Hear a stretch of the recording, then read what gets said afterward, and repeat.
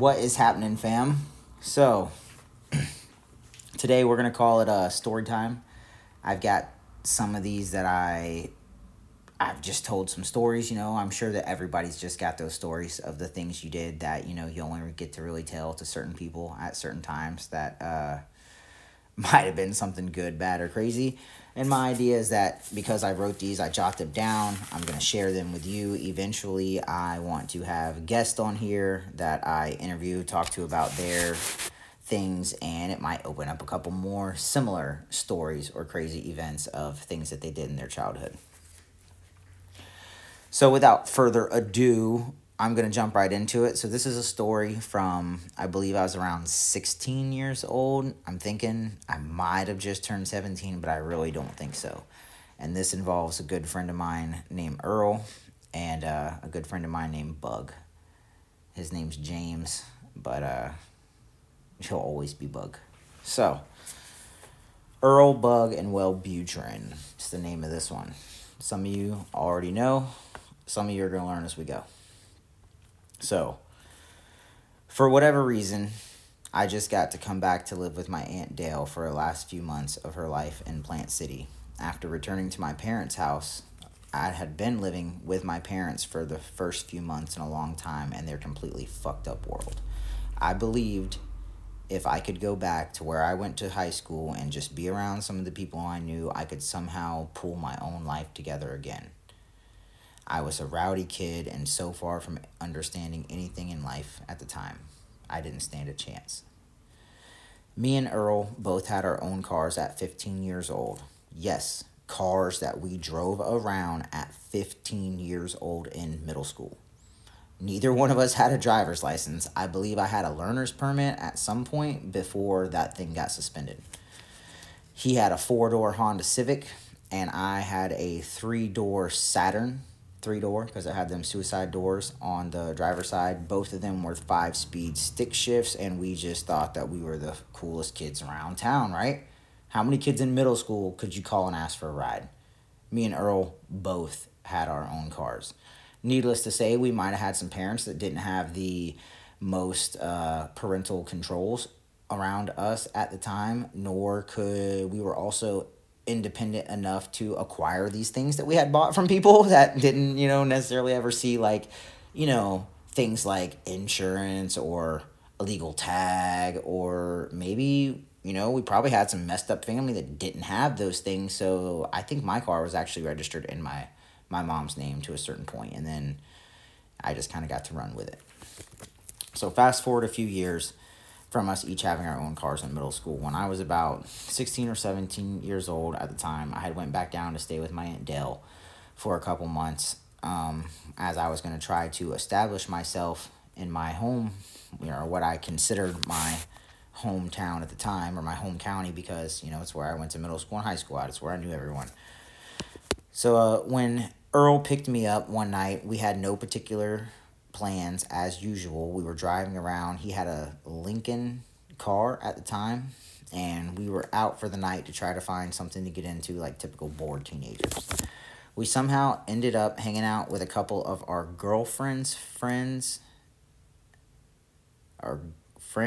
girlfriends, and their sister.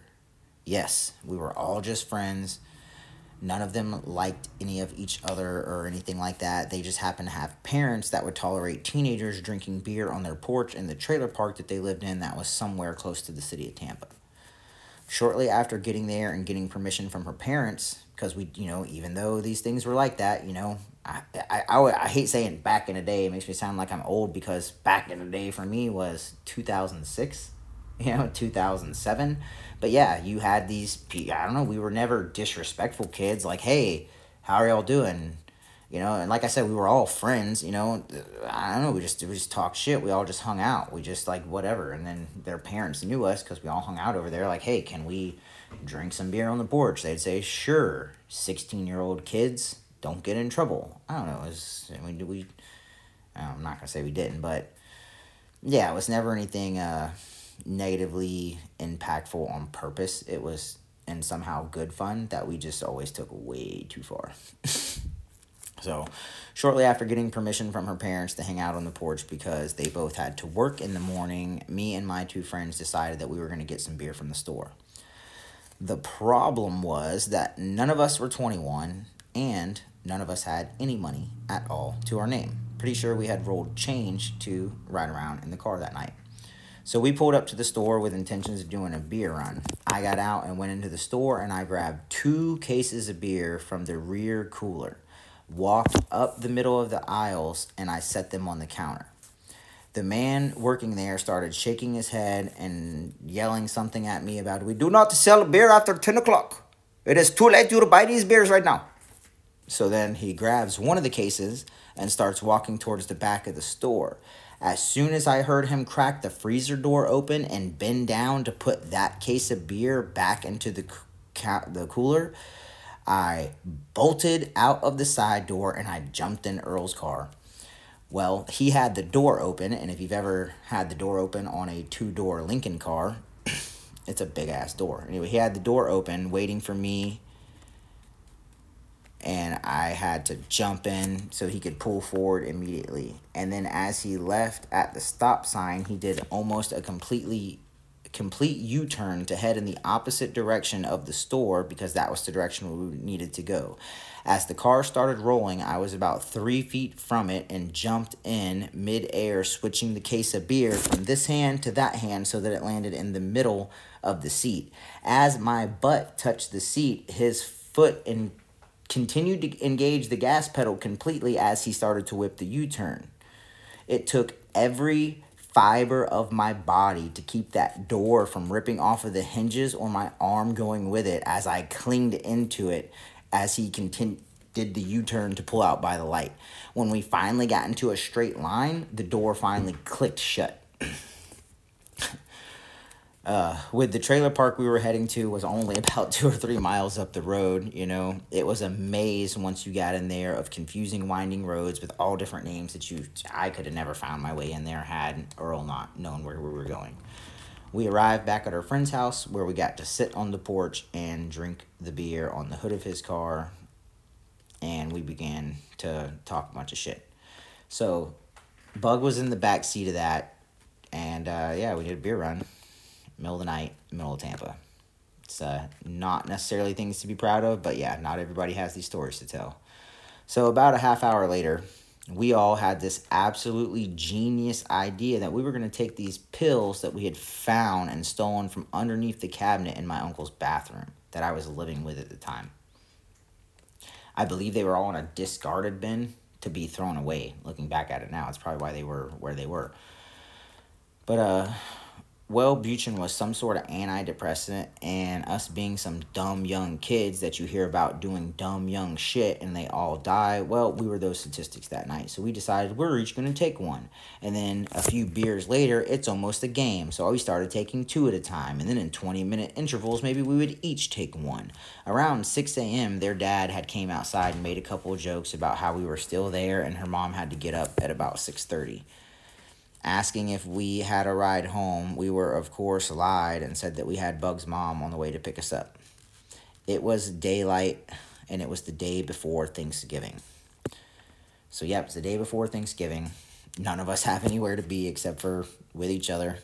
We are popping pills that we have no idea what they do while drinking alcohol from, 9, 10 o'clock at night till now. It's about 6 a.m. in the morning at our friend's house, who I'm sure we were kind of like those kids you would let come over, but they weren't like the kids that you were best friends with. I think that we were more like comical and entertaining, and we were never like persuasive or flirty in any way. So we really did just make a lot of cool friends that were chicks. And me, Bug, and Earl, man, we hung out with all different kinds of just cheerleaders. We had friends that had nice fancy houses that we would go to and clean the blood up off my clothes after I would get jumped.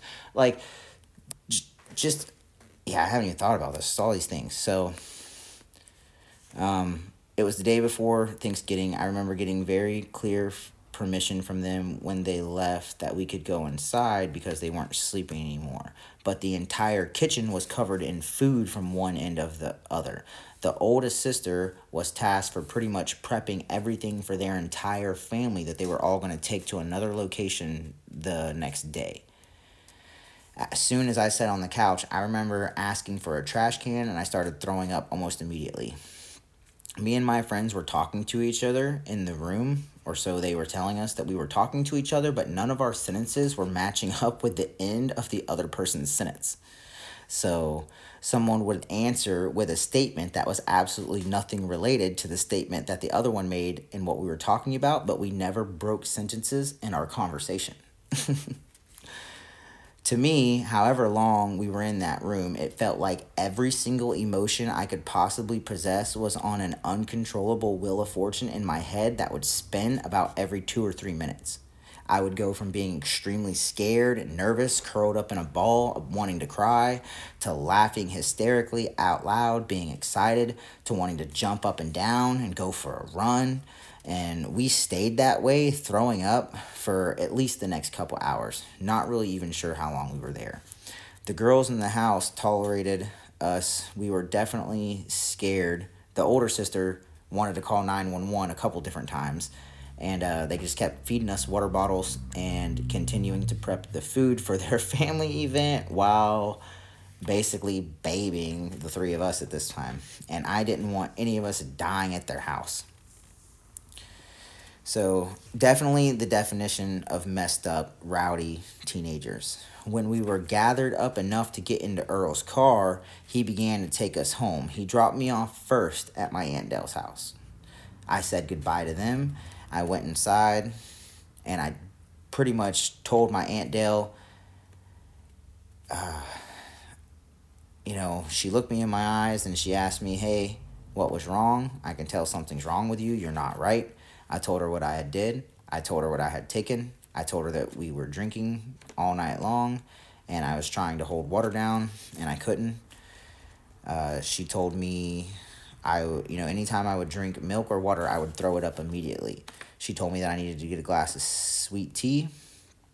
And when I took one sip of it, I immediately felt it hit my stomach. And I continued to hold that down and drink it for, I finally did drink that for about the next hour. The tea that she made there tasted like syrup because it had so much sugar in it. And I believe that is kind of what kept me. I drank sweet tea all through the night, and then I ended up eating breakfast the next day, and I kind of recovered fine, and I was on my way. So that's my end of where it ended. Now, keep in mind, my two friends dropped me off, and then they pull out down the road. And this is where the rest of my story just goes into the stories that I've heard from them.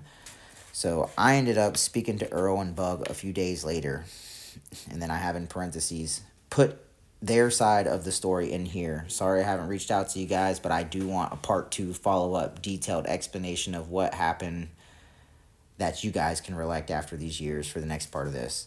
But we were all in agreement that we shouldn't have lived that night for the amount of pills that we had taken. That we did not know what they were and why they didn't kill us. We were all protected by guardian angels that we didn't understand, and we were thankful to be alive. It was a surreal feeling to have to go through with your friends, and it was self-induced and foolish, and we all knew that we made that choice trying to escape some sort of reality. And it wasn't promised. This was a life or death situation that was an overwhelming feeling that made me second guess the next moves I make in my life. It was the last time that I had ever taken any type of pill at all. I have a hard time taking Tylenol now. On that note, I got airlifted, broke my left ankle, pelvis, and shoulder all at the same time. I refused all pain medication on the helicopter. I refused all pain medication in the room. The lady asked me why. I told her because if you play dumb games, you win dumb prizes. I earned feeling like this. My dad showed up and my mom to take me home from the hospital. He insisted, after the doctor left me with a 10 milligram hydrocodone in my hand, that I break it in half, give him half of it, and at least take half of it, and then I puked the entire way home. And that was 15 years after this story happened. So I don't take any pills of any kind. I have a hard time taking ibuprofen or any painkillers even when I'm seriously injured. Like when I cut my thumb off and halfway through getting airlifted. We do stupid stuff, you win stupid things. So I really did just input their part of the story here. I didn't even write it. So Earl went to take Bug home. And from what he tells me, he drops Bug off outside of his house. Bug tells Earl, see you later, and he drives off. This is where it gets a little weird. I'm pretty sure Earl went home. I'm pretty sure kind of the same thing like me, slept it off, threw up a whole lot more, ended up eating some food, and he felt better. Bug, on the other hand, Mr. Skinny guy that he was, he said Earl pulled off. He lived in a subdivision with a small front yard, a little concrete walkway up to the front door. He said he opened the door, he walked inside. He thought he heard or seen someone that scared him to the point to where he ran out of the house as fast as he could. His next memory, after attempting to run out of the front door that he had just opened, was him laying on the grass with an EMT standing over him. Apparently his mother found him laying in the front yard unconscious, called the paramedics who had to come and pump his stomach and take him to the hospital. So, we all three lived that night. That was a foolish, ignorant thing that is apparently a common, it can't be that damn common, but I can see where making bad decisions layered on top of bad decisions because people didn't have anyone in their life to tell them that this is right or this is wrong, or even worse, the people that were in their life were teaching them, this is how you drink beer, and this is how you roll a joint, and this is how you don't pay insurance, and this is how you lie and cheat and steal and food stamps and welfare your way out of any situation. Like, it wasn't that we ever had anyone positive to really look on besides ourselves, and that is such an odd thing to look at because we really were self-governing people more than most of the friends we had. And that sounds silly because we're out here doing dumb shit like that. But, we weren't, we didn't throw parties at our parents' house when they were out of town. We didn't have no fucking parents. We threw parties every single weekend at the house. Because whoever's fucking dad was probably drunk out at the bar out of town somewhere. Like, we had an entirely different pack of kids that I hung out with who... team wannabe. It was about being what you want to be, regardless of what they say of how you dress or how you act. And we really were more of a family than friends because it might be, hey man, can I stay at your house? And they know it's not like we want a buddy sleepover for the weekend. It's like, no, my grandpa didn't come home, the door's locked, like I need somewhere to fucking sleep. Or hey, can I come eat dinner there because I didn't fucking eat yesterday? And me and my friends looked out for each other. And by the powers that be, I ended up moving away from there. And I think that all happened for good reason because some of them kids still live in them same spots and are still going down them same path. And I got separated from that. And then other friends who could have been in prison for life and could have did these things are doing badass with their life. And, badass is different to everybody's point of view. The fact that they got jobs and they take care of their kids and their kids do fun shit almost every single weekend, and that is their priority, is taking care, providing a better life for them than I know that they grew up with because I was there for their childhood.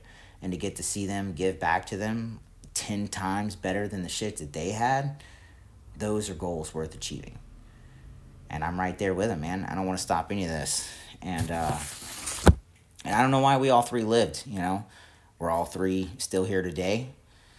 And, I've done some foolish stuff. I've made some fucked up decisions. And never do I let those, I say you learn or you grow. You learn and you grow. That's it. We learn and we grow. There's no fucking losers. There's no lessons. We fucking learn, we grow, we go. And be that way till we die. So, yeah, that's just one of the stupid, foolish things that I did chalk that up as cheating death for a long time.